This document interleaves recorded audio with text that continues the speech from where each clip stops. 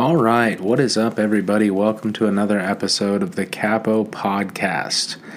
I left off last week with this idea, my optimistic idea of the American Renaissance and how that is basically the only answer if we want to pull the emergency brake on this train that's headed toward the cliff.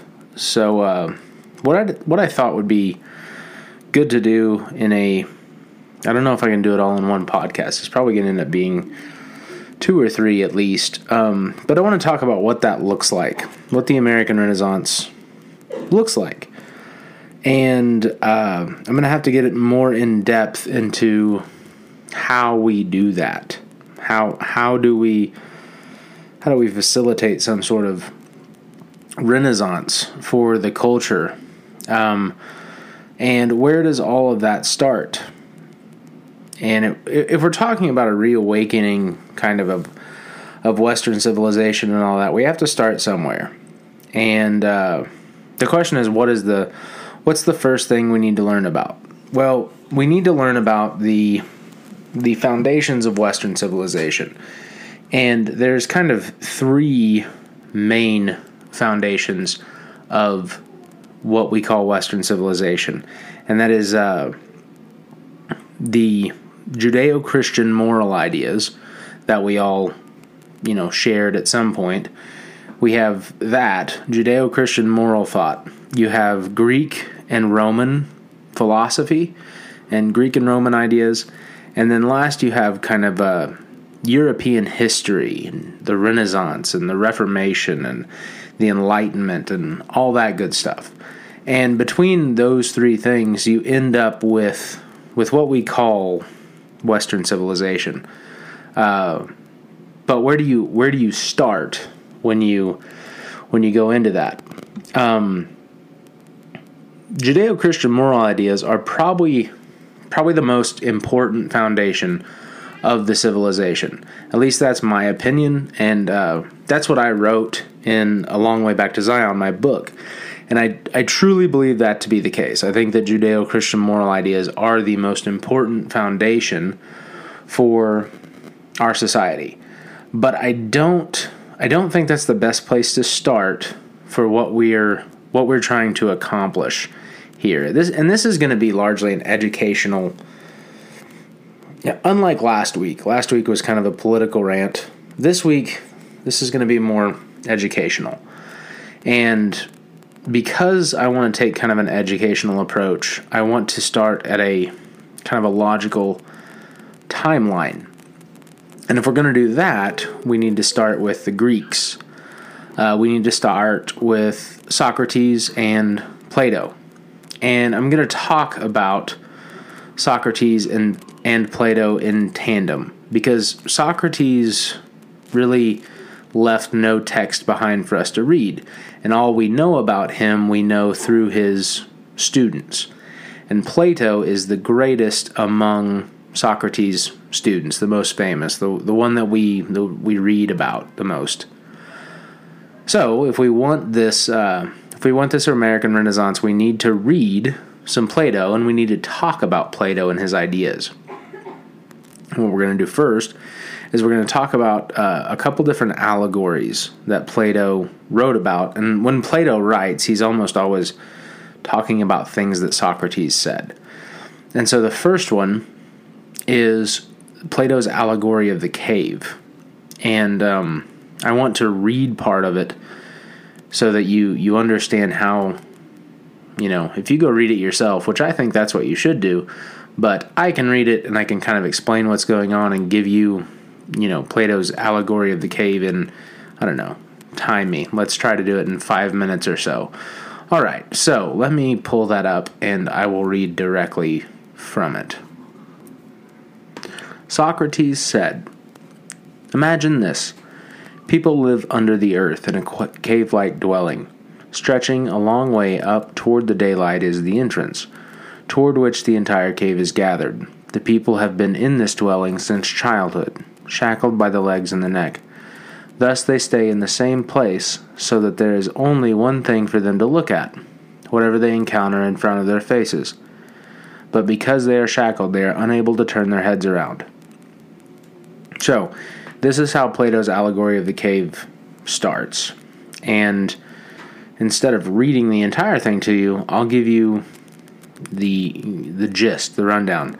In the allegory, he writes about Socrates' dialogue on humanity as prisoners in a cave. Mankind is like these prisoners in a cave. And they're in the bottom of this cave, they're shackled and immobile. All they can see is the cave wall in front of them by this dim reflection of a fire behind them. So behind them, between them and the fire, objects are carried and people walk along this kind of causeway and they speak. And they cast shadows on the wall in front of the prisoners. Now, because they can't move or see anything else, these prisoners come to the conclusion that what they see on the cave wall is real. The shadows on the wall are their reality, and that is their entire existence. Then, Socrates says to imagine that one of these prisoners is set free and turned around toward the fire that's creating the shadows. The prisoner is confused. The light hurts his eyes. He's disoriented. He knows his reality is challenged, and this causes kind of distress and pain because he's not used to looking at light directly. Now, if given the opportunity, he's going to turn back to the cave wall and return to what he knows. But he's not allowed to do that. Instead, he is dragged up the mouth of the cave, kicking and screaming, and he's taken out into the sunlight outside the cave. And the effect is pain, rage, and blindness. He is unaccustomed to the sun and the outside world. He can't see any of it. The light hurts his eyes, and he's in a state of confusion and anger. But over the course of days, he is able to begin to see things. His eyes start to adjust. First, he can see shadows and reflections, because that's what he's used to in the cave. Then he can see things at night, trees and birds, and finally like the dome of the heavens and the stars. Then he can see that the shadows and the reflections are not the actual things, but they are just that, shadows and reflections. He can finally see things for what they are. He can see them in the daylight. And then finally, he comes to a bit of enlightened wisdom, and this is the sun. This thing he could not perceive because of its brightness at first. Finally, he can see it, and he sees and understands that it is the sun that is the thing that causes all the rest of the world around him to exist and work. Without the sun, none of this would work. And he reaches this kind of enlightened state of understanding that. He reaches freedom and enlightenment. You know, the birds are chirping, the trees are pretty and green, and he's living now, instead of being distressed and confused, he's now in a state of like happiness and enlightenment. And then he thinks of his fellow man back in the cave. And he feels like he must go back and tell them. He must go and try to free his fellow prisoners. So he goes back in the cave. But once he's inside, he can't really see his old reality anymore. He can't see the shadows on the wall because his eyes won't adjust to the dark. And the prisoners, because he can't kind of perceive their reality, they reject him and they call him insane. And then finally, the question is asked, the final question of the allegory is asked, is Socrates says, if the prisoners could get a hold of him, wouldn't they want to kill him? And the answer is absolutely they would. And that is the allegory of the cave. And it explains a great piece of human nature and wisdom. So through Plato, Socrates tells us that this is what enlightenment feels like. Once one becomes enlightened and he tries to teach his fellow man, he's not loved for it. You are not welcomed with open arms for bringing people to a sort of enlightenment. And in fact, if you find like the whole world cheering for you, chances are you probably aren't on the doorstep of enlightenment. Instead, if you are truly kind of bringing cold hard reality to the world, they're going to want to kill you. Now, ironically, what happens to Socrates? Well, Socrates is put to death by the Greek government. And why do they put him to death? Well, they put him to death for teaching, for enlightening, for corrupting the youth of Greece. They make him drink hemlock poison. They put him to death. Now, why did we start here when we're talking about kind of the foundations of Western civilization? It's because Greek thought is kind of this is where it starts. These are the guys that shape our philosophy for thousands of years to come. And this is why people say that Western civilization rests on the pillars of Socrates and Jesus. And that's not an understatement. We get so much of our ideas from the Greeks and then later the Romans, that Socrates and Jesus are kind of the two main kind of starting points of our philosophical thought. Now, another allegory that Plato gives is called the allegory of the chariot. And it goes like this. And I'll read this one kind of verbatim. And I'll read the whole one on this one. And I'll kind of stop and talk about it as I go.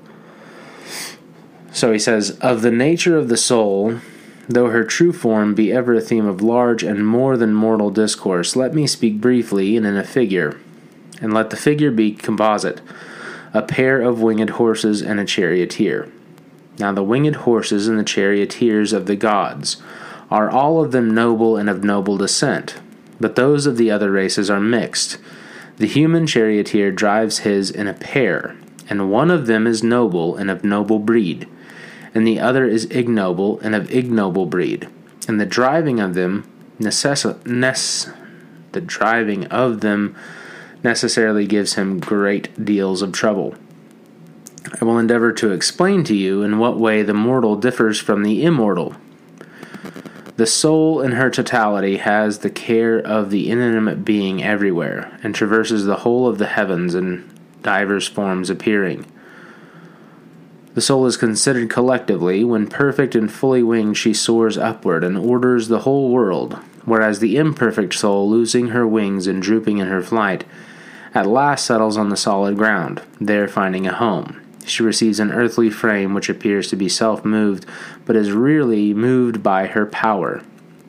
And this composition of the soul and body is called a living and mortal creature. For immortal no such union can be reasonably believed to be, although fancy, not having seen nor surely known the nature of God, may imagine an immortal creature having both a body and also a soul, which are united throughout all time. Let that, however, be as God wills, and he be spoken of accordingly or acceptingly to him. And now let us ask the reason why the soul loses her wings. The wing is the corporeal element, which is most akin to the divine, and which by nature tends to soar aloft and carry that which gravitates downward to the upper region, which is the habitation of the gods. The divine is beauty, wisdom, goodness, and the like, and by these things the wing of the soul is nourished, and it grows apace. But when fed upon evil and foulness and the opposite of good, it wastes and falls away." Okay, so in this, Plato gives us a vision of the soul of man. And the soul of man, he says, is like a chariot pulled by one divine and heavenly horse, and this other, he calls it an ignoble horse. But you can think of it as kind of like one kind of beautiful white winged horse, and the other one is kind of a black, maybe an evil horse. And this leaves man suspended between heaven and earth. Now, Christians would explain this as mankind being made in the image of God, but also having a sinful, fallen nature. And keep in mind, this is a couple thousand BC. This is before the Greeks don't have any real interaction with the Christians. It's not like they collaborated and came up with this together, but they kind of come to the same conclusion. And it's this, Plato is giving us this vision of mankind having a divine spark and also a heart of darkness. And that is the nature of mankind, he says. It's the nature of mankind's soul. Part of it is divine, and part of it is capable of, evil. And if there's a more important piece of wisdom that we learn from both the Greeks and Judeo-Christian thought, I don't know what it is. Human nature in its most basic form, it's just very simple, and it's very true, and it's eternal. And all of our kind of great mistakes come from not understanding our own human nature or thinking that we can change it.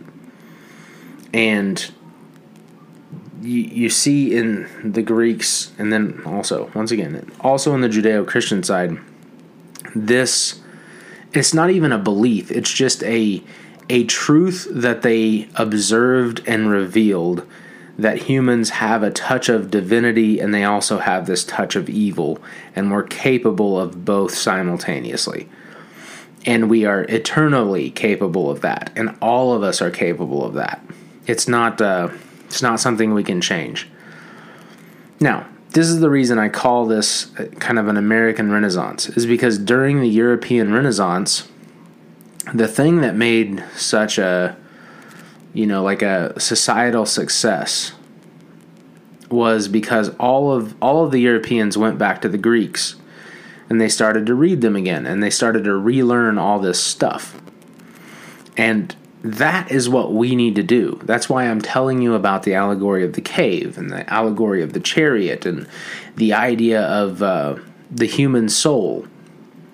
Now I'm giving you a really sped up, quick version of it, and you should go read some Plato on your own. You need to try to understand the things they're saying, because there's this string. There's this pattern of thought, and you can follow it from Socrates and Plato and the Greeks through all of kind of Roman history and European history, and you can follow it all the way to the founding of America when it comes to this philosophical thought. But that brings me to kind of a new point that's not philosophy. Because philosophy isn't the only thing the Greeks give us. The Greeks give us a whole bunch of ideas. And one of them you can see at the end of that thing about the soul, when they're talking about the divine. The Greeks view the divine, the heavenly, the good, as having to do with beauty and wisdom. This is why you see all the Greek nude marble statues are objectively beautiful. It's because they believed beauty was next to godliness, and they think to be beautiful was a piece of the divine. This is why the Greeks were really big into trying to be physically fit and trying to appear, to make yourself as good as you possibly could, because they viewed that as a divine pursuit. And I think we could learn a little something from that. I mean, look at our modern kind of role models for kids. Like, we have Lizzo, and she looks like a land whale. But I don't want to get off on all that stuff. I want to try to stay on task here. So, the next thing I want to talk about with the Greeks is a political thing. Now, democracy was invented by the Greeks. This idea of a form of government that wasn't just a simple dictatorship of the strong man, of whoever was the strongest dude is going to be chief, and then that evolves into, okay, now you're warlord, now you're king. This was the way of humanity for ever and ever and ever. And the Greeks come along and they say, no, we have this new idea. Let's try this thing called democracy. So the root word of democracy comes directly from the Greeks. It comes from demos is Greek for people, and kratos is Greek for power. So democracy literally means power of the people. Now, what the Greeks found out was that democracy had some advantages, but they never could really get it to work in the long term. It always turned into a sort of mob rule of the majority. But they did give later peoples kind of something to build off of. Not only with philosophy of thought, but also with like their literal government structure. Because when, Greece eventually kind of falls apart as an empire, and then the Romans come along after that, and the Romans look at Greek democracy and they kind of improve on it and enter the Romans and their republic. So now I'm going to shift gears from the Greeks to the Romans. Now, Rome didn't start as a republic. There's like a creation myth of Rome, or not a creation myth, but there's a founding myth of Rome. And the myth is that Rome started with two brothers who were raised in the wild and suckled by a wolf. And then one founded the city of Rome after killing the other. Romulus kills Remus, and he founds the city of Rome. And then the myth goes that Rome increases its population by taking in exiles and fugitives from other areas. So Rome becomes kind of this rough, savage, bad men town. And they form this city. And then they look around at each other and they realize they're all a bunch of kind of rough, savage dudes, and there's no women around. So they go and they take women from their neighbors in Sabine. They kill their husbands, and they take the women as their own wives. And then Rome has this kind of very violent, savage, and rapey origin. And then Rome is founded as a city. And Rome becomes a very powerful city run by kind of a series of kings. Until, and this happens about 500 BC, the Romans overthrow their king, and then drawing inspiration from the Greeks, they form a new type of government. Now, this is the beginning of the Roman Republic. And they try to solve this mob rule of democracy by introducing a representative republic instead. Regions vote for and pick senators to represent their interest in the government. And in Latin, this is res publica. And this is Latin, and it means public matter. And that refers to the whole state. So, when we're learning about our system of government in the West, the system of governments in, Europe and America, what you need to understand is that we, especially in America, we drew from Greek democracy and Roman Republic as a guide for the organization of our societies and our government. And I'll get way deeper into that when we get because by the end of this kind of American Renaissance series, I'm going to get to the Founding Fathers, and we'll talk about how they drew from these ideas and how we still kind of are organized this way today. I mean, for crying out loud, we have two major political parties. One of them is called the Democrats, and they favor a more democratic style. The other is called the Republicans, and they favor a more republic style of government. And 99% of people don't even understand what that means. But I don't want to get ahead of myself. That's on the political science side, and we are talking mostly about philosophy and the ideas. And for Roman philosophy, in the Republic, we need to look at another guy. And this guy's name was Cicero. And Cicero was a Roman senator in kind of the late Republic. And when he was writing, the Republic was on its way out. And the Republic was getting to the point of crumbling by that point. But Cicero was a true believer in the Republic form of government, and he drew a whole bunch of inspiration from Plato for a lot of his ideas.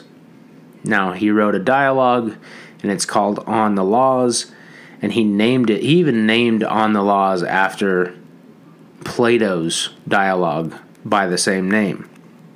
And so next I want to read some Cicero, and then we'll talk about what Cicero thought. Now, Cicero writes, just like Plato, it's a dialogue between, teacher and student. And so I'm not going to read who's the teacher and who's the response, but I'll just let you kind of gather it. So he writes, "And you're quite right, for take my word for it, in no such kind of discussion can it be more advantageously displayed how much has been bestowed upon man by nature, and how great a capacity for the noblest enterprises is implanted in the mind of man for the sake of cultivating and perfecting which is born and sent to the world, and what beautiful association, what natural fellowship binds men together by reciprocal charities. And when we have explained these grand and universal principles of morals, then the true fountain of laws and rights can be discovered." So, what Cicero is talking about is the law. And one of his students, the part I left out before I started reading was one of his students says, let's, tell us about, what you think about the law system. And so this is Cicero explaining the laws. And then one of his students says, "In your opinion, then, is it not the edict of the magistrate, as the majority of our modern lawyers pretend, nor the 12 tables, as the ancients maintained, but it is the sublimest doctrines of philosophy, that we must seek the true source in the obligation of jurisprudence?" So he's asking him if the true nature of what is right and wrong, does it not come from philosophy and not from the written law or the old Roman ancient law? It continues, "For in this discussion of ours, we are not inquiring how we may take proper caution in the law, or what we are to answer in each consultation that may indeed be an important affair, as in truth it is. And at one time it was supported by many great men, and that is present my expounded by one most eminent lawyer with admirable ability and skill. But the whole subject of universal law and jurisprudence must be comprehended in the discussion, in order that which we call civil law may be confined in some one small and narrow space of nature. For we shall have to explain the true nature of moral justice, which must be traced back to the nature of man, and laws will have to be considered by which all political states should be governed.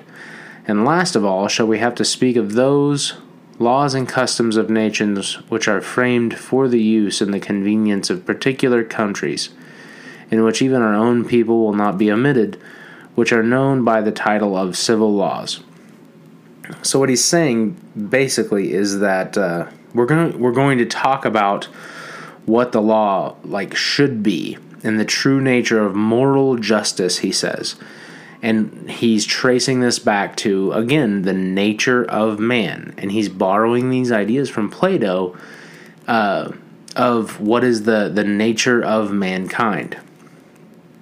And this part where he says, all political states should be governed.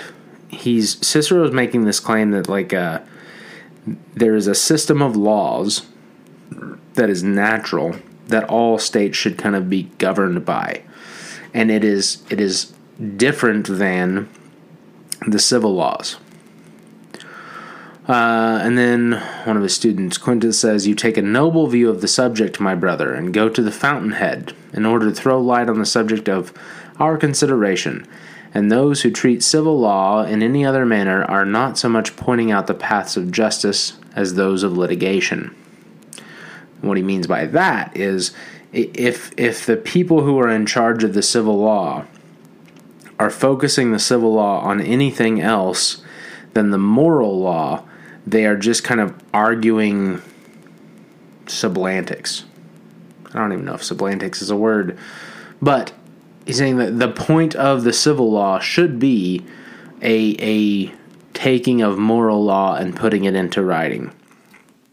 But Cicero says that's not quite the case. It's not so much by the science of the law that produces litigation as the ignorance of it. But more of this by and by. At present, let us examine first the principles of right. So, he's talking about right and wrong. He's not talking about legal and illegal. And then he says, I will not detain you long. This is the bearing which they have had on our subject. This animal, prescient, sagacious, complex, acute, full of memory, reason, and counsel, which we call man, has been generated by the supreme God in a most transcendent condition, for he is the only creature among all the races and descriptions of animated beings who is endued with superior reason and thought, in which the rest are deficient. And what is there, I do not say in man alone, but in all of heaven and earth, more divine than reason, which when it becomes right and perfect is justly termed wisdom. There exists, therefore, since nothing is better than reason, and since this is the common property of God and man, a certain aboriginal rational intercourse between the divine and the human natures. But where reason is common, there is right reason must also be common to the same parties, and since this right reason is what we call law, God and man must be considered as associated by law. This is super important. His point here is that, and this goes back to Plato's chariot, he's saying that man and God share some sort of common property. He calls it a certain aboriginal rational intercourse. Now, aboriginal means kind of native and primitive and there forever. Rational is, of course, the definition of rational. And then intercourse is a joining. Cicero is saying that there is a native, inherent, reasonable joining between the divine nature and the human nature, because humans are the only animal that is capable of reason. And then he says, but where reason is common, there right reason must also be common to the same properties, and since this right reason is what we call law, God and men must be considered associated by law.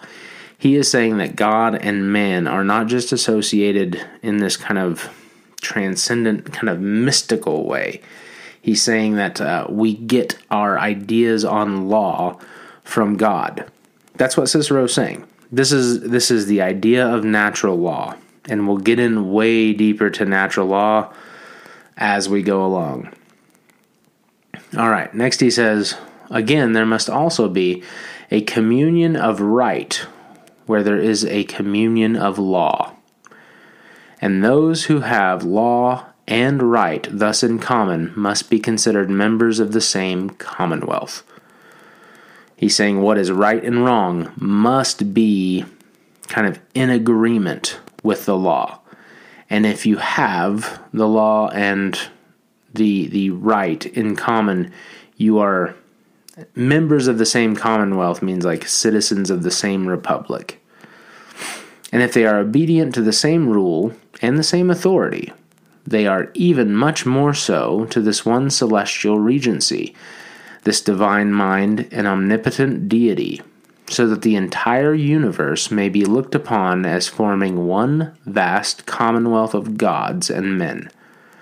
And as in earthly states, certain ranks are distinguished with reference to the relationships of families according to the certain principle which will be discussed in its proper place, that principle in the nature of things is far more magnificent and splendid by which men are connected with the gods, as belonging to their kindred and nation. Okay. This is the foundation of natural law. And when I'm going to jump way forward and go to 1776, when Thomas Jefferson is writing in the Declaration, we hold these truths to be self-evident, that all men are created equal and are endowed by their Creator with certain inalienable rights. He's not just quoting John Locke. He is talking about this idea of Cicero's that doesn't just come from Cicero. It goes all the way back to kind of Plato and the Greeks and all that. this is what he's talking about. When the founders are talking about natural lights, that's not something they made up. This is something that goes deep and far back in history. All right, let me read some more here. He says, "For when we are reasoning on universal nature, we are accustomed to argue, and indeed the truth is just as it is stated in the argument, that in the long course of ages, in the uninterrupted succession of celestial revolutions, there arrived a certain ripe time for the sowing of the human race. And when it was sown and scattered over the earth, it was animated by the divine gift of souls.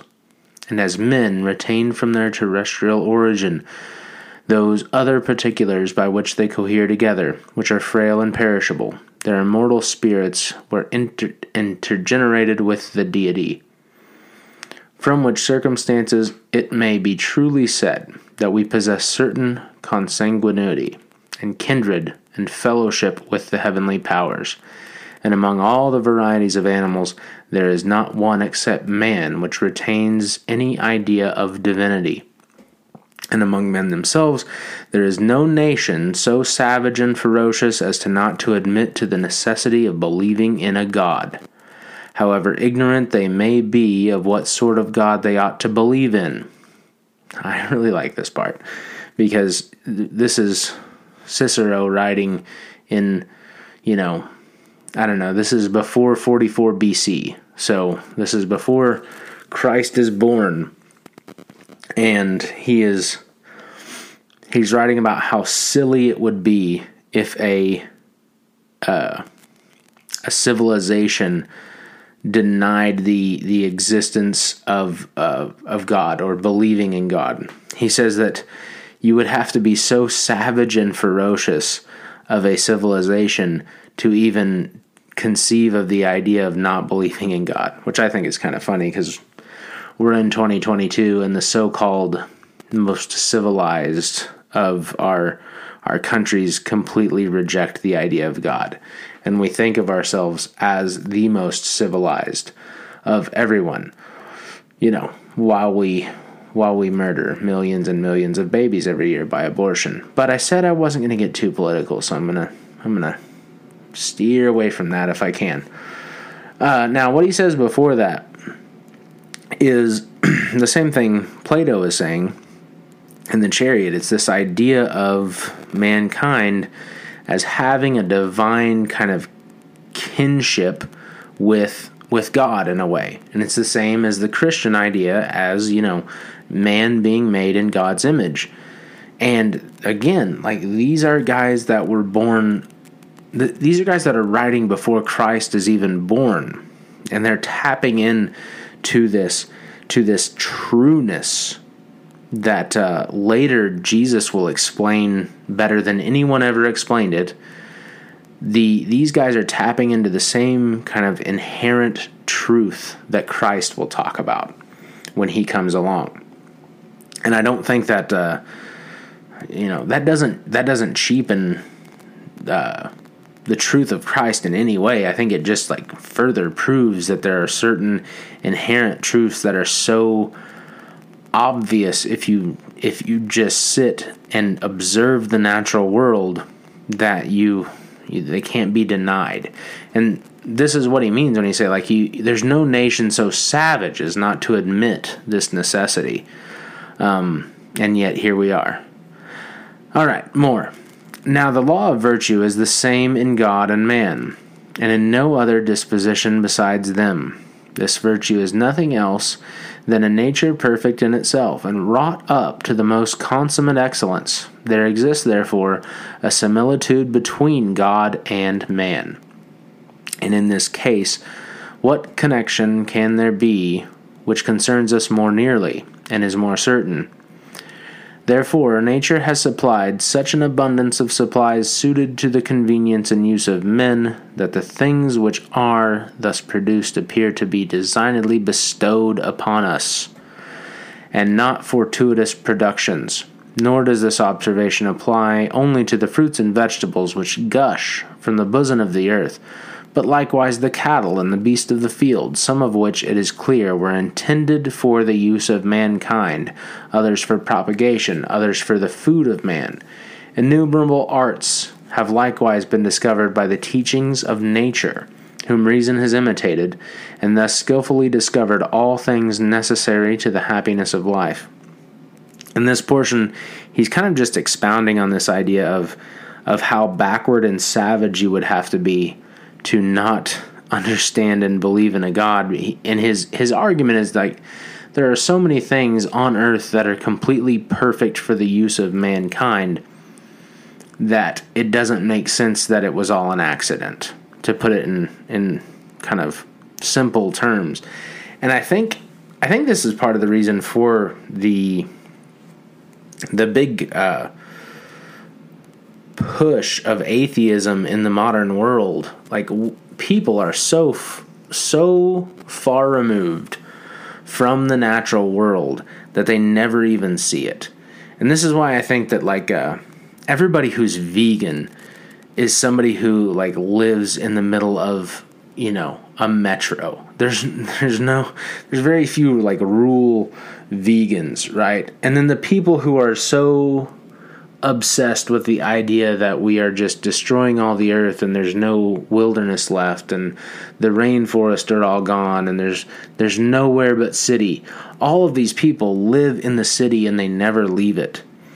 We are so removed from our food, from our energy, from everything that gives us our way of life. We're so far removed from it that we don't appreciate how amazingly it is just made for us.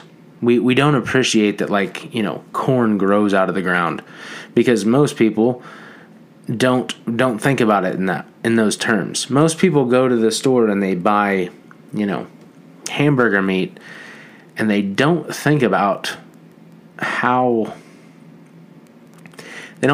fact that cattle are the perfect domestic animal for a food source. They have so much meat on them. They're so, comparatively to their ancestors, they're so docile that it's silly. And we don't think about those type of things anymore because we're just so far removed from it. All right.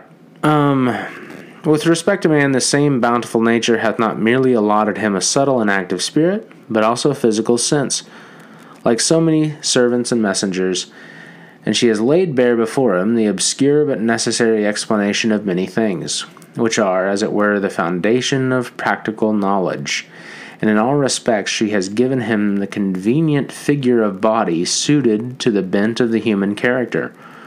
For while she has kept down the countenances of other animals and fixed their eyes on their food, she has bestowed on man alone an erect stature, and prompted him to be in contemplation of heaven, the ancient home of his kindred immortals. So exquisitely, too, has she fashioned the features of the human face, as to make them indicate the most recondite thoughts and sentiments. For our eloquent eyes speak forth every impulse and passion of our souls, and that which we call expression, which cannot exist in any other animal but man, betrays all our feelings, the power of which was well known to the Greeks, though they have no name for it. So this, again, he's talking about mankind must be related to the gods in some way, because we have, unlike other animals, you see our divinity in our faces, and not just our divinity, you can see the divine spark in someone's eyes, and you can also see that heart of darkness in someone's eyes. And where you can't really see that in an animal. I don't care how much you think your dog has 1,000 different expressions. He doesn't. He has 3 or 4, and they're hungry, happy, and anxious, right? I know that you think your dog's a person, but he's not. The expressions of humans are not shared by other animals. Yes, animals can look sad and happy and angry, and that's about it.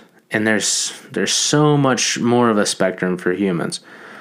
All right, I'm starting to get off topic again. All right, what's next?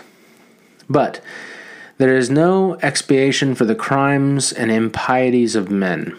The guilty, therefore, must pay the penalty and bear the punishment.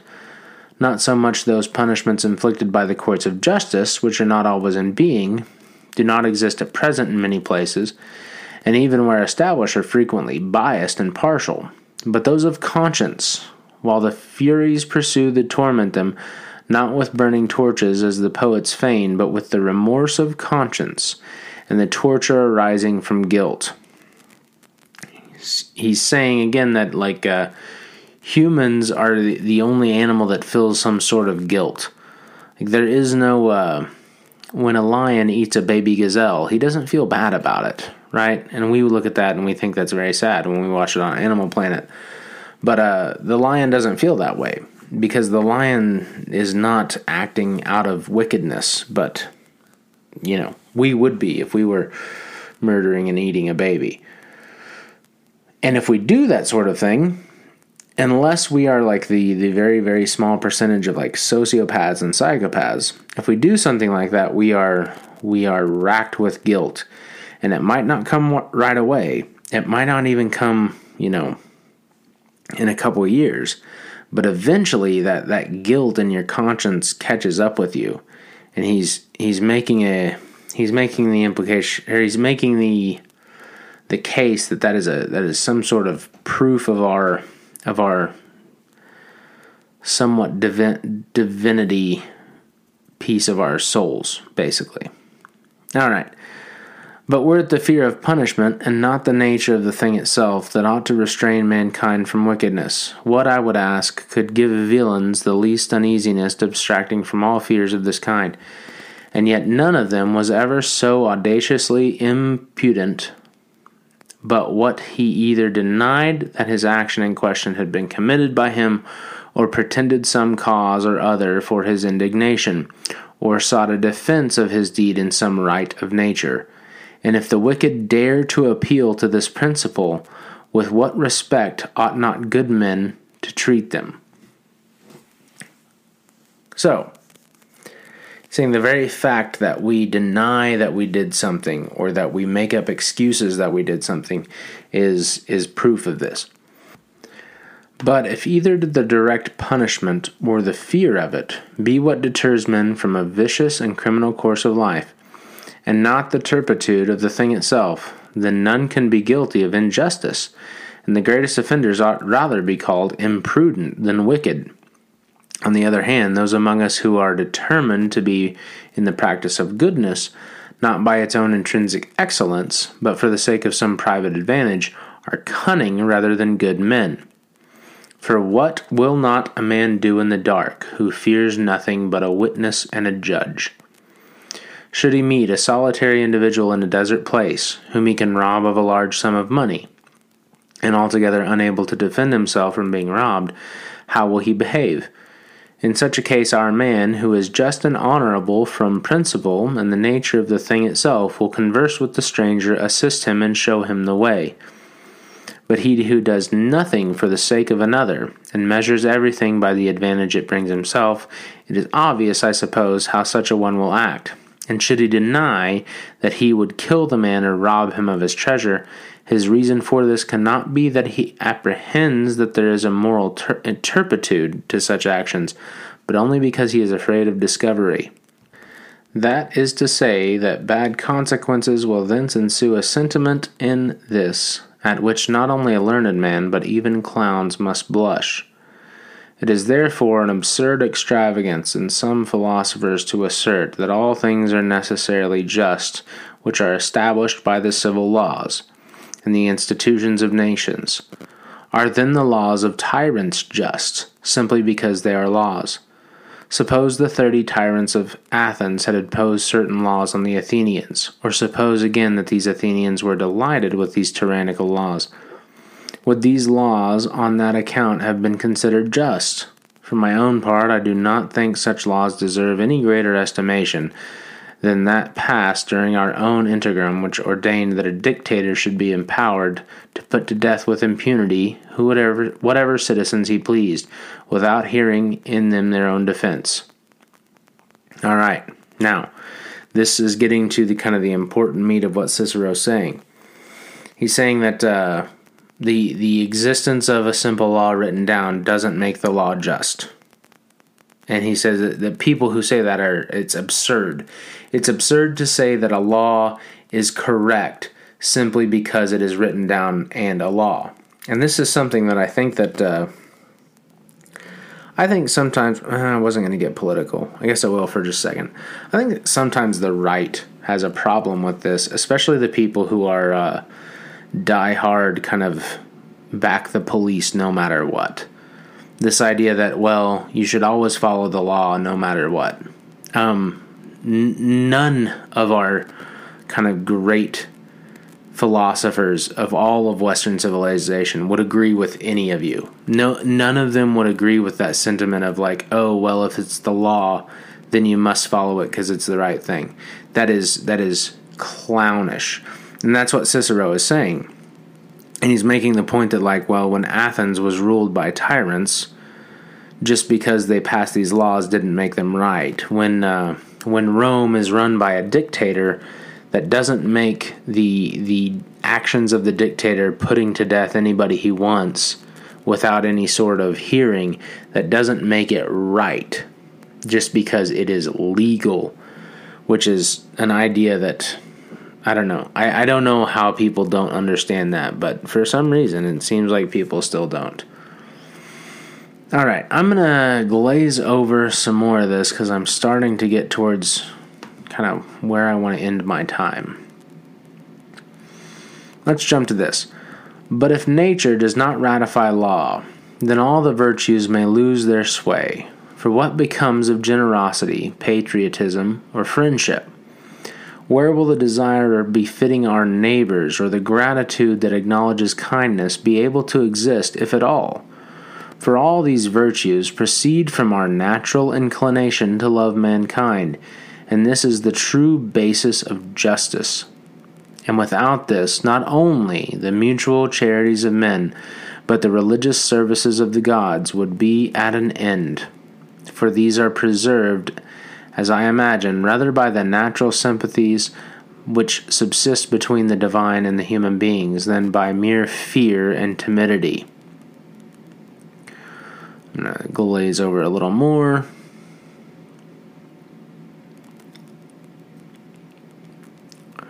For if opinion could determine respecting the character of the universal virtue, it might also decide respecting particular or partial virtues. But who will dare to determine that a man is prudent and cautious, not from his general conduct, but from external appearances? For virtue evidently consists in perfect reason, and this certainly resides in nature. Therefore, so does all honor and honesty in the same way. For as what is true and false, credible and discreditable, is judged of rather by the essential qualities than the external relations, so is the consistent and perpetual course of life, which is virtue, and the inconsistency of life, which is vice, are judged of according to their own nature, and that the inconsistency must be necessarily vicious. All right, so, like I said before, this is what we mean when we talk about natural law. It starts in Greece, it makes its way through Rome and all the way to America in 1776. When Jefferson writes about the universal truths, he's writing about natural law. It is a chain of ideas that goes all the way back to the Greeks and the Romans. And Cicero is who the founding fathers were reading. Plato, Cicero, Socrates, all these other guys of the old Greeks and the Romans. That's who they were reading, and that is why we should read and understand them as well. They tell us who we are and what we believe as a people. I think I told you this earlier, but Cicero writes this at the very end of the Roman Republic.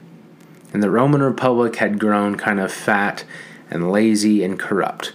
The Senate had become less of a collection of representatives of the people and more a bunch of corrupt creatures of Rome itself. They stopped doing their intended job in a lot of ways, and they kind of forgot the purpose of their republic. And if that doesn't sound familiar to you, you haven't been paying attention. So did the Roman people, though. The Roman people were more worried about, like, the Colosseum, the gladiator fights, the chariot races, the entertainment. They were more worried about the free bread that was given out by the government. This is where the term bread and circuses come from. Also, that should sound familiar to you because you can see the parallels in your own country. Now, at this time along comes Julius Caesar. And Julius Caesar was huge. He was larger than life. He was famous. He was charismatic. The common people loved him, and they wanted to make him king. And Caesar knew how to manipulate the masses into supporting him. He knew that he could use the mob to gain political power. All he had to do was to point at the state of Rome and blame the Senate. And he says the Senate doesn't get anything done. They're all corrupt. They don't speak for the people. And by that point, he was right about a lot of that. But then Caesar says, if you give me the power, I will make Rome great, and I'll give you all kinds of goodies. And that's when the last handful of Roman senators that actually believe in the spirit and philosophical ideas of the Roman Republic, they rise up against him. They're led by Cassius and Brutus, and they assassinate Julius Caesar. They do it to save the Roman Republic. That is their goal.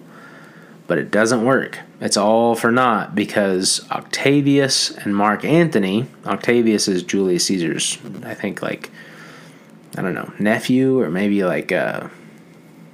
some relation. And Mark Antony's like his best friend. These two guys rise up against the conspirators, and Rome falls into this big civil war. And Octavius and Antony, they win this civil war. They kill Cassius and Brutus. The Roman Republic dies. And what is one of the first things that Octavius and Mark Antony do once they have kind of taken the reins of power after the death of Julius Caesar? Well, they put a whole lot of senators to death. And one of the first ones they put to death is Cicero. Now, it wasn't because Cicero was part of the conspiracy, because he wasn't. They put Cicero to death because Cicero is dangerous. Tyrants fear guys like Cicero, because just as the Greek government put Socrates to death, so does this new kind of Roman triumvirate, the tyrants. They do the same for Cicero. And by the end of the Roman Republic, Cicero writes this right before the end of the Roman Republic. And then he's put to death just like Socrates, because what he's saying is dangerous to the people who want to hang on to their power. And the end of the Roman Republic, though, is not the end of Rome. It's the beginning of the Roman Empire. And in our culture in Western civilization, we also get a lot of lessons from the Roman Empire too. Now, some of them are good, a lot of them are bad, but we need to talk about that too. But I think this is where I want to end. This is definitely going to be more than one part. I'm trying to keep these at about an hour. So this is a good place to end part one. We had Plato and Cicero. We had these ideas that built Greek and Roman thought. We have Greek democracy. We have the Roman Republic. And then finally you have this the powers that be. You go back to Plato and the cave. The guys who are trying to enlighten are never met. Guys like Socrates and Plato and Cicero and Jesus Christ, they are never met with like open arms, especially by the people who are in power, especially by the governments of the places where they're inhabiting. They're never met with open arms. They are always met with disdain, and usually with death. I mean, look at, you have Socrates in Greece, you have Cicero in Rome, you have, Jesus Christ on the cross. All of these guys are put to death because they are teaching ideas to the people that make the powerful nervous. And when you make the powerful scared that you might convince the people to take away their power, that is when the government comes down and chops your head off. And that is a simple, timeless, historical truth. And that didn't stop being the truth. This still happens to this very day. And if you don't think that can still happen, then you haven't been paying close enough attention. So, thanks for listening. I will end part 1 here. In part 2, we will talk about the Roman Empire. We'll probably talk about guys like Marcus Aurelius and Seneca and some others. I don't know how far part 2 will get. Maybe we'll get all the way through the Roman Empire and we'll jump right into the early Middle Ages, and we'll start getting into that Judeo-Christian moral thought and Jesus Christ, because the fall of the Roman Republic happens 44 years before the birth of Christ. So the next thing that happens, Cicero dies in 43 BC, and then 43 years later, along comes Jesus. So that's probably what we'll pick up next time. I'm not sure yet. I haven't written it, haven't thought about it. We'll just play her by ear. So have a good night. I'll talk to you next time.